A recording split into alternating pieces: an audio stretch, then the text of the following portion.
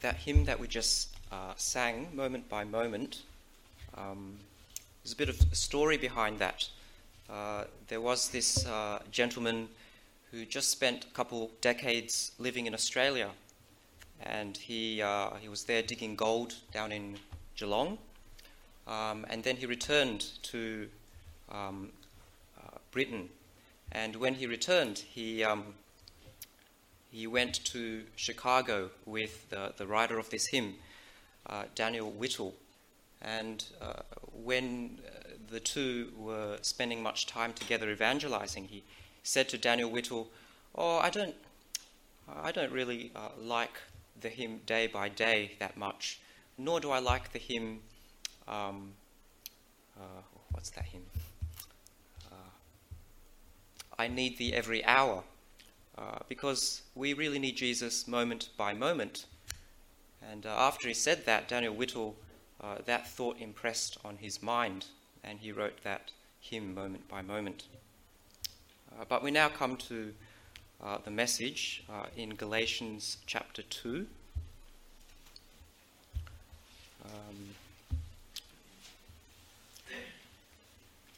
The Bible tells us a lot about the life beyond, about eternity, and it also tells us about life now.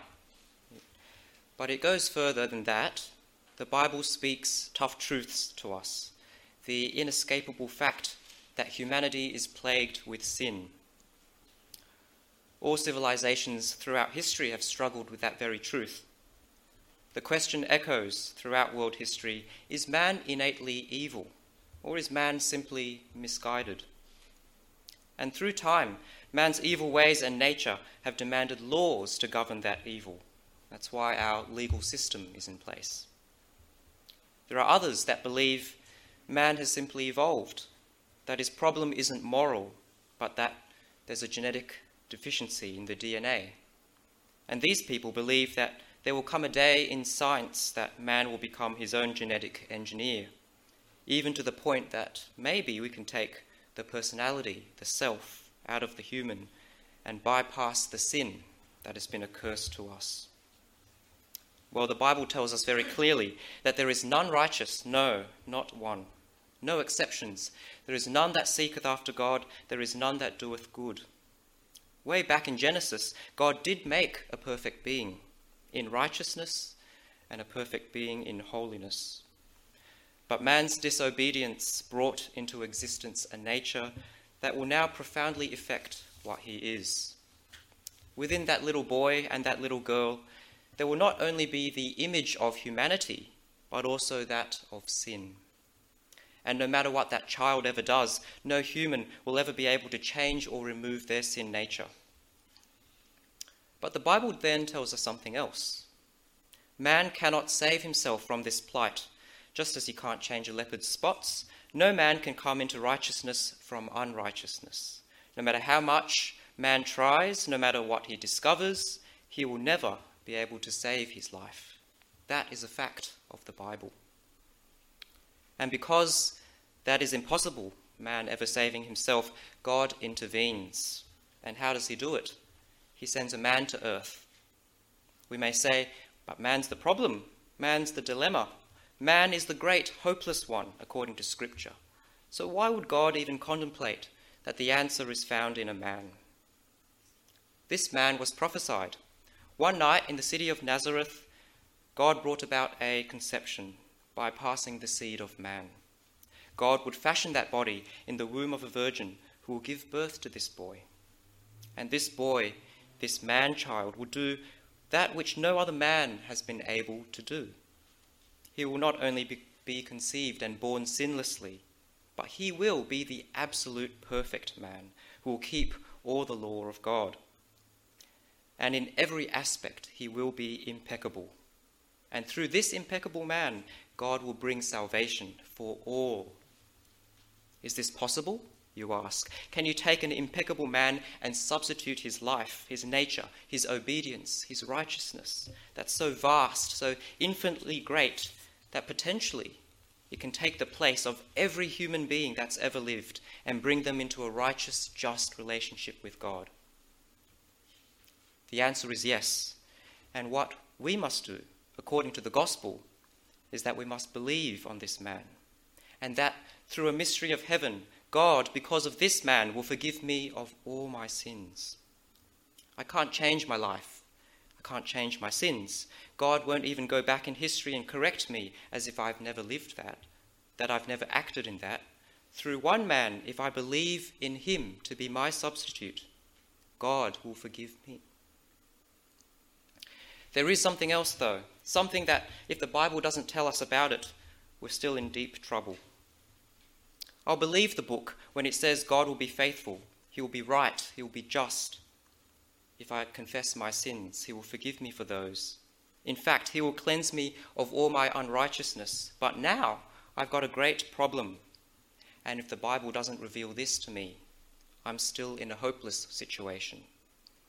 My problem is this: though God has forgiven me, what I am, how I was born, is going to take me back to sin. And this is where God has performed another miracle. Through the power of the Holy Spirit, he's going to let this perfect man, in the mystery of omnipresence, across history, across geography, he's going to let this perfect man live in me. And this man, Jesus Christ, wants to live his life through me. If the Bible hadn't revealed that, I would say, first, it is impossible for the unrighteous to become righteous. And second, that which has been made righteous through a miracle, not of my own doing, but to maintain righteousness, that's impossible. I've got so many problems. I've got my sin nature from whom I came, the appetites, the tendencies, the inclinations of my life. Unless God performs another miracle, I'm going to keep going in those problems. And this is where God starts revealing to us through his word what this Spirit, this new man, can do. Ever since Adam and Eve, we've had an innate sense of good and evil. If you use a cat for soccer practice, you just know you're doing something bad. You don't need anyone to tell you. Being able to separate good from bad is a useful skill if you're picking apples or hiring an employee. It's also the basis of every man-made religion. But our knowledge of good and evil only goes as far as driving us to our knees in humility and repentance. Good and evil is what the law reveals. Paul, when he wrote in the scriptures, said that the law is holy, just, and good. When a religious person discovers the law, his initial response is delight. Finally, some good instructions to live by. But when he tries to keep the law and finds himself breaking it despite his best intentions, he tries harder and fails again. Then the law condemns him. Worse yet, sin, which he did not know he had, begins to aggravate him. The law is good, but those who rely on it place themselves under a curse. How can something that is good be bad for us? Is the law defective? No, the law is good. The problem is not with the law. The problem is with flesh. Our flesh is too weak to cope with the law. And it's not just the law. Anything that is good will become bad for us once the flesh gets involved. Romans 8:13, for if ye live after the flesh, ye shall die.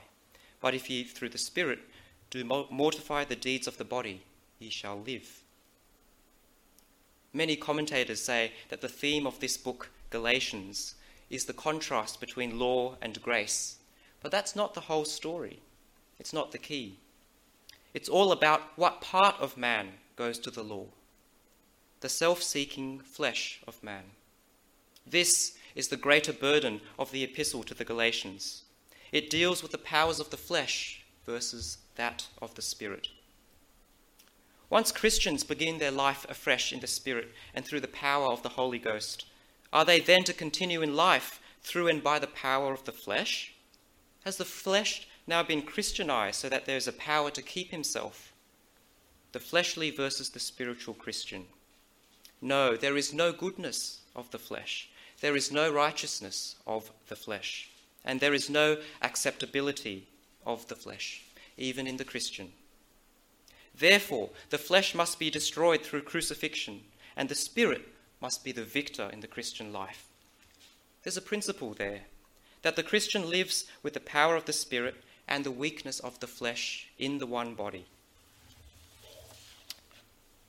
The book of Galatians was written to a group of churches, not just one, throughout the province of Galatia. This epistle from Paul will go from church to church for these people in the province. It was a prominent province in Asia Minor, and the name comes from two origins, Gallo-Graecia, Galatia, from Gaul, present-day France, and Greece. So the Galatians were Gentiles that had never been under the law before they were Christians. Julius Caesar said this about the Gauls. He said, "The infirmity of the Gauls is that they are fickle in their resolves and fond of change, and not to be trusted." So the leading characteristic seems to have been fickleness, which is also prominent in this opening chapter of Galatians. In Galatians 1 verse 6, Paul says this, "I marvel that ye are so soon removed from the gospel." When Paul had visited them for the first time, they had received him with open arms and shown him much kindness. But afterwards, when false teachers appeared to them, the Galatians became cold and indifferent towards the Apostle Paul. They had received the gospel, yes, but they were about to give up the gospel of grace and turn back to the law. In Galatians 1 verse 6, both verbs, "I marvel," and the word "removed," both are in the present tense. Paul is saying, this isn't over with. It hasn't been resolved yet. Someone who is fickle, they're not set, they're not established.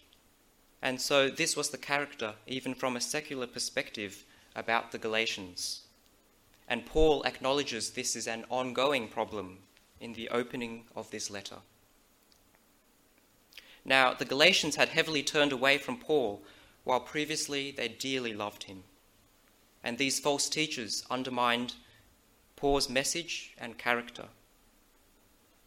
They taught that a simple faith in Jesus Christ was not sufficient for salvation, that to be saved, a keeping of the law was necessary, and that a Christian must observe the law of Moses. And what's the word for this kind of gospel? This is legalism. Anything that is needed extra to be saved other than the grace of God. To establish themselves, these false teachers attacked Paul's authority. As Paul was independent of Peter in his ministry in Jerusalem and had not been sent by Peter, they belittled Paul. But if you read Galatians 1, Paul then goes on and says that after he was saved, he didn't visit the apostles to find the gospel out. He went to the desert where Jesus Christ personally revealed the gospel to him. Then in chapter 2, Paul goes up again to Jerusalem, but God told him to defend the gospel. Here, Paul shows the Galatians the great agony and grief he had gone through just to protect the message of salvation by grace alone.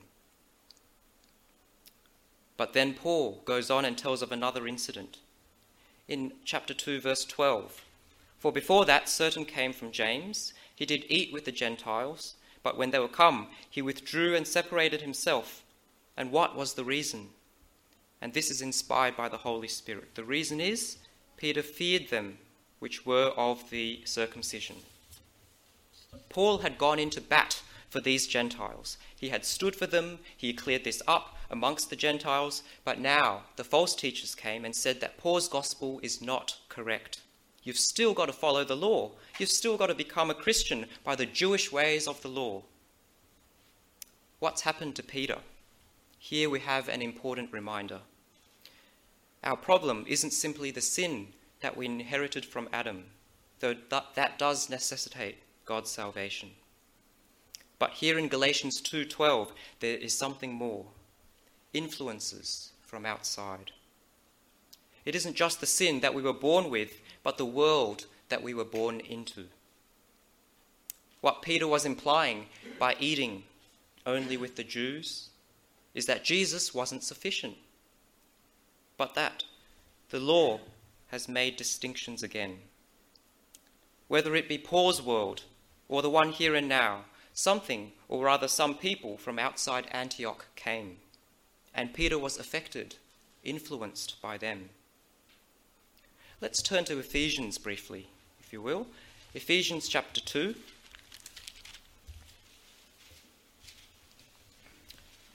And reading from verse 1. And you hath he quickened, who were dead in trespasses and sins. In time past, before God saved us, we walked according to the course of this world. And let's stop here. This world, we walked it, we breathed it, we lived it, we saw it, we heard it.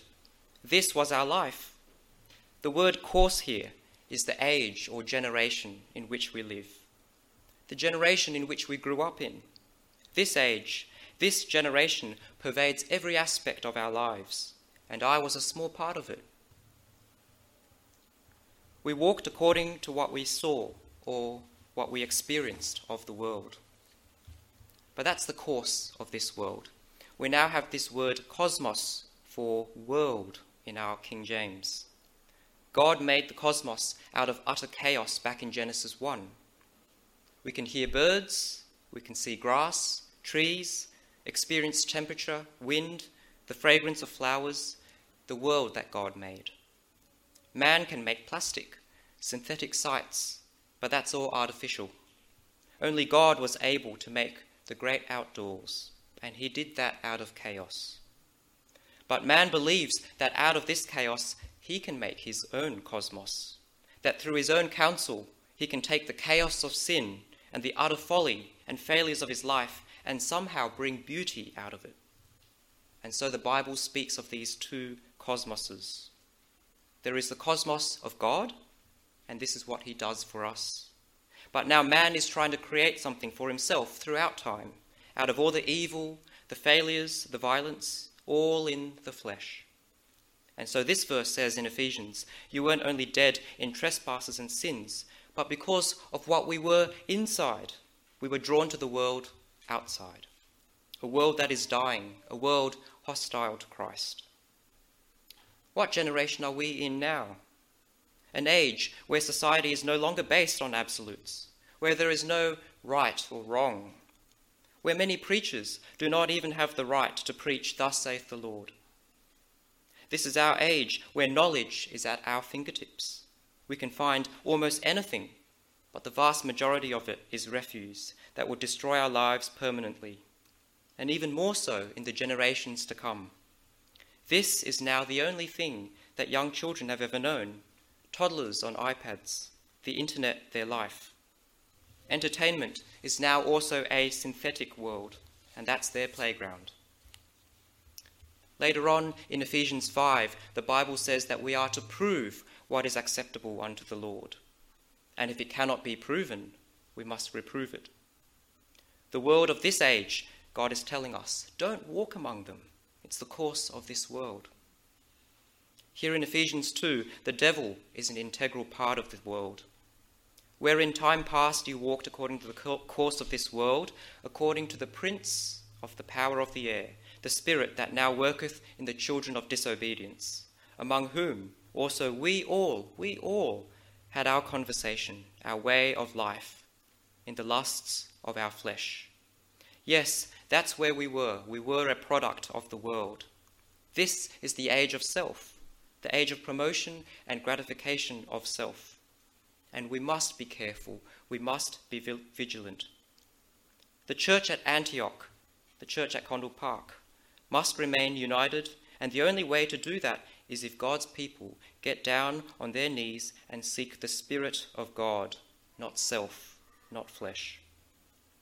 1 John 5:4, for whatsoever is born of God overcometh the world, and this is the victory that overcometh the world, even our faith. As we discovered in the beginning, something within us is drawn to the world around us, the false teachings around us, the law, the sin, the things of our old man, and that's the flesh. Our sin and our flesh, they're no longer our master, but they will always be our enemy. Let's return to Galatians 2. Back here in this chapter, the false teachers wanted to lead the Christians back under the law and bind them to Jewish traditions. Paul exposed this influence in Peter when he was drawn back to living under the law.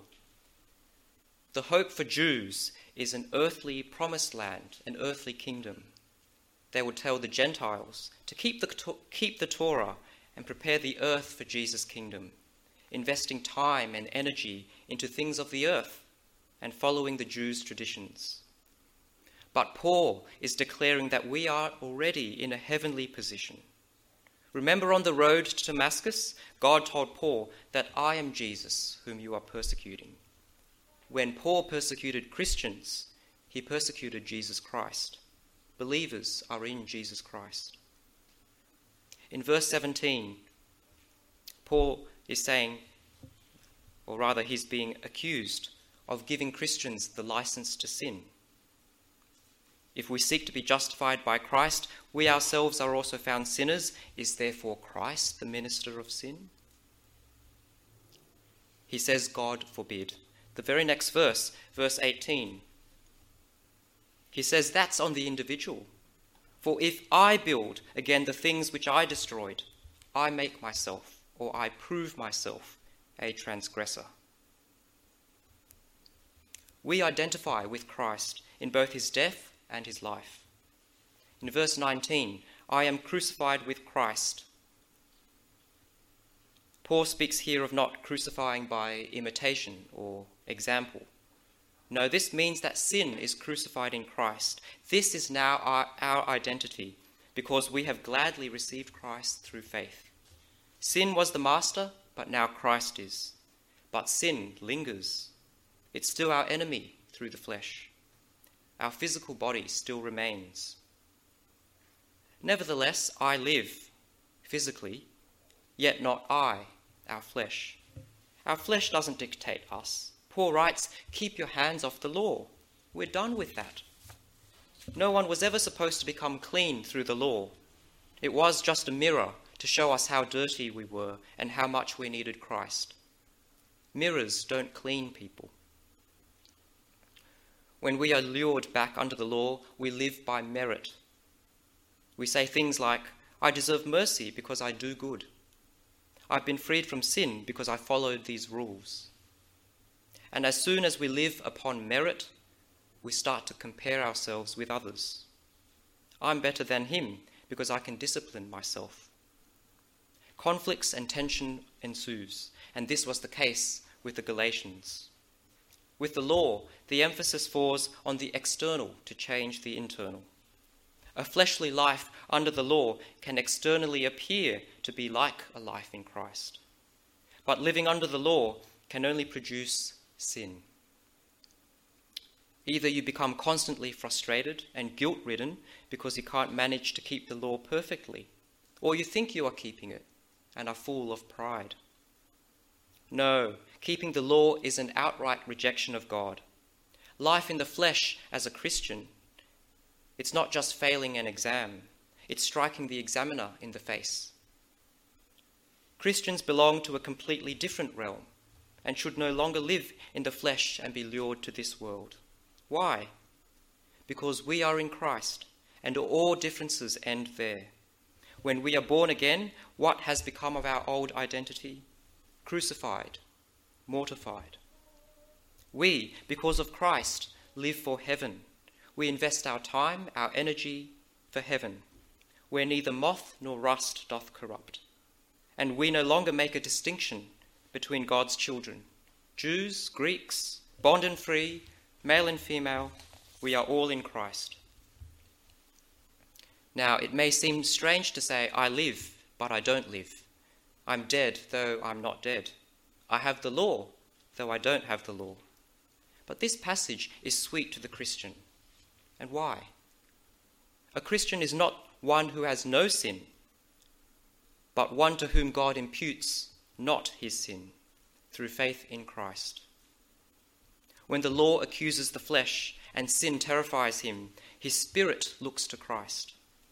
And when he has received Christ and grasped him by faith, he has with him the conqueror of the law, of sin, of death, of the devil, and Christ rules and reigns over them, so they cannot hurt the Christian. But once a Christian is separated from Christ, there is only flesh to rely on, and the law to follow, and sin that's produced. Living in the Spirit under his grace glorifies God. We're serving him.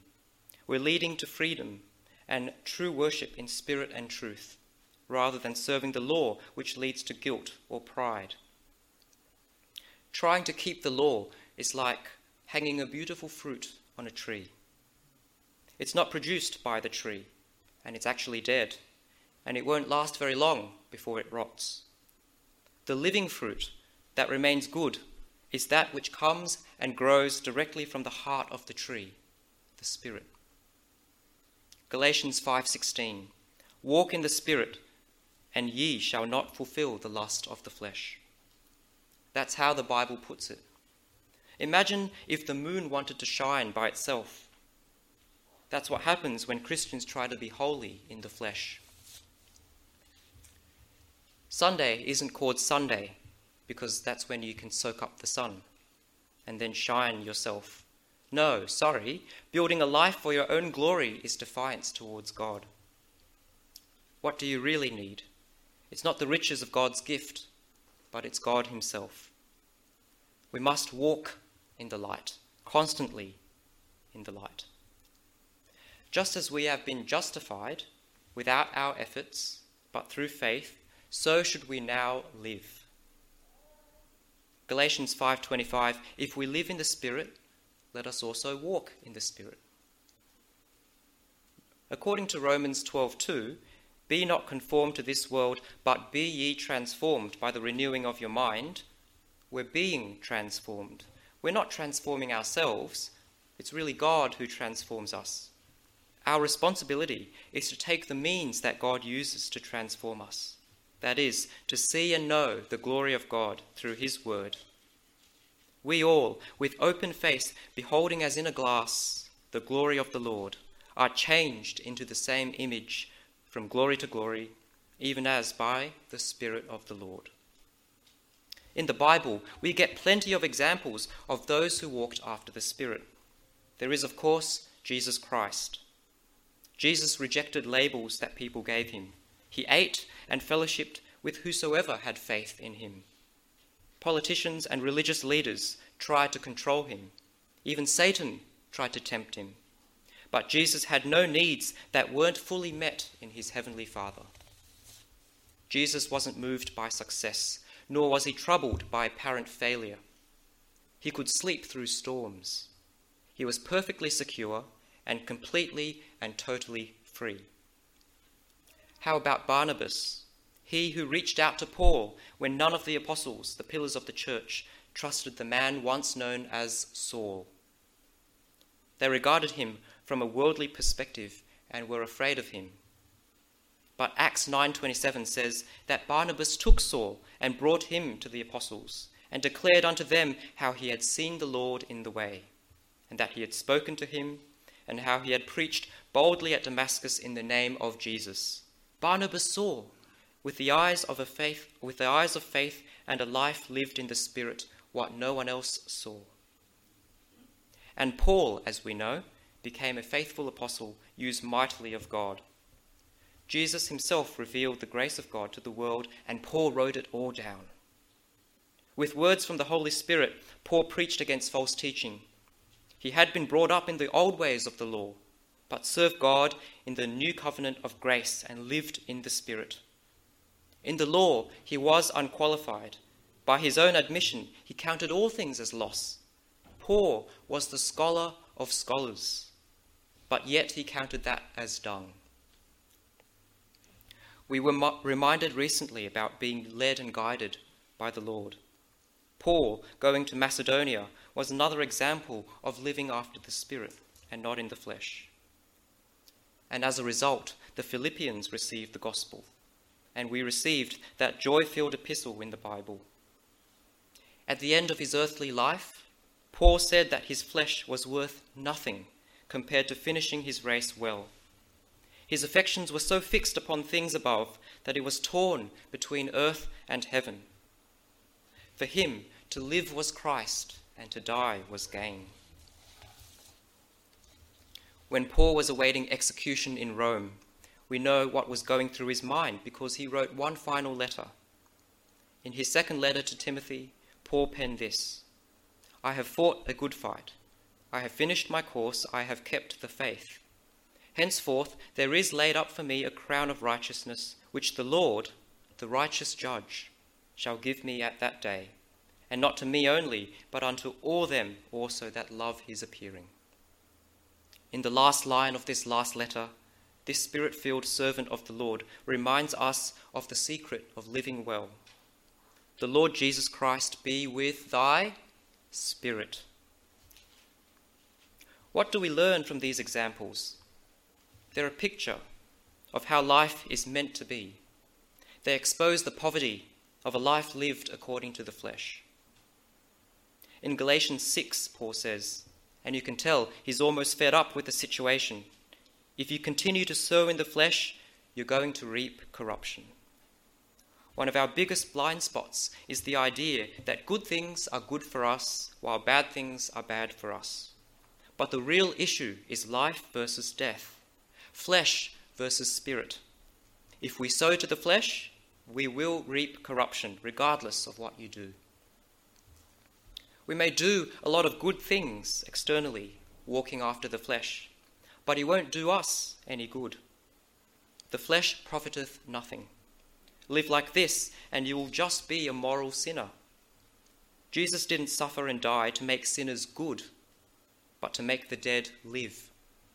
Christ liveth in me, and Christ is my life. When we walk after the flesh, we're acting like the old man we used to be. We can spend all our days doing good works, but none of it will glorify God because they are our works and not his. We may feel like we're making a mark, but in reality, we're just accumulating fuel for the fire to be burnt up. Sadly, this is exactly how many Christians live. If you ask Christians to define the works of the flesh, they can recite Paul's list from Galatians 5. Immorality, idolatry, jealousy, the biggies. It never occurs to them that walking after the flesh can also bring death to the routines of everyday life. Do you see the danger? It's not as much the what that you do as it is the how you go about it. If it just feels good, do it. That's gratifying and walking after the flesh. It's the devil's fault. It's my sin nature's fault. It's my circumstances' fault. That's walking in the flesh. I must build up my reputation. That's walking in the flesh. It's all about the how. How are you with your God? In Matthew 5:43-48, the gospel writers write, "Under grace, on this side of Calvary, God calls us to a higher standard, free from condemnation and strife." Jesus said, and these are the words of the Lord, "But I say unto you, love your enemies, bless them that curse you, do good to them that hate you, and pray for them which despitefully use you and persecute you, that ye may be the children of your Father which is in heaven, for he maketh his sun to rise on the evil and on the good, and sendeth rain on the just and on the unjust. For if ye love them which love you, what reward have ye? Do not even the publicans do the same?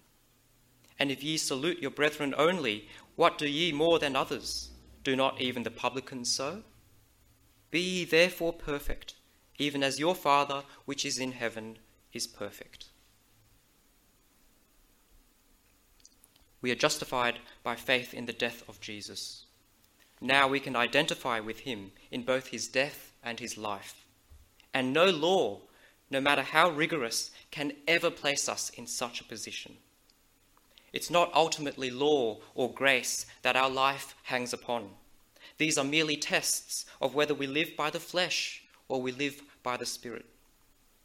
Flesh, tried by the law, produces death and sin. The Spirit, tried by grace, produces life. Nevertheless I live, yet not the self-seeking fleshly I, but Christ liveth in me. And the life which I now live in the physical flesh, which awaits a future glorification, I live presently by the faith of the Son of God, who loved me and gave himself for me. Humanity has a sin problem, and after salvation has been received by grace through faith, humanity still has a flesh problem. But nevertheless we live, yet not in our fleshly selves, but Christ liveth in us, in you. Let's realize that sin permeates humanity, even beyond that day we received Christ Jesus as Saviour. Let us be reminded of the finished work of Christ for our justification. Let us be warned that the world around us is hostile, no matter how much societies embellish evil with fleshly attractions, no matter how much seemingly religious people promote false gospels of self-glory. Let us be challenged to live by the Spirit in our sanctification. Let us be revived, knowing that Christ, the Son of God, continues to live in you, in me, so that we are empowered to do that which is well-pleasing and glorifying to God, in spirit, in truth, in humility, in the fear of God, in lowliness of mind. What amazing confidence for those who have received him. Christ liveth in you, dear brethren. Do you believe it? We're now going to sing a hymn.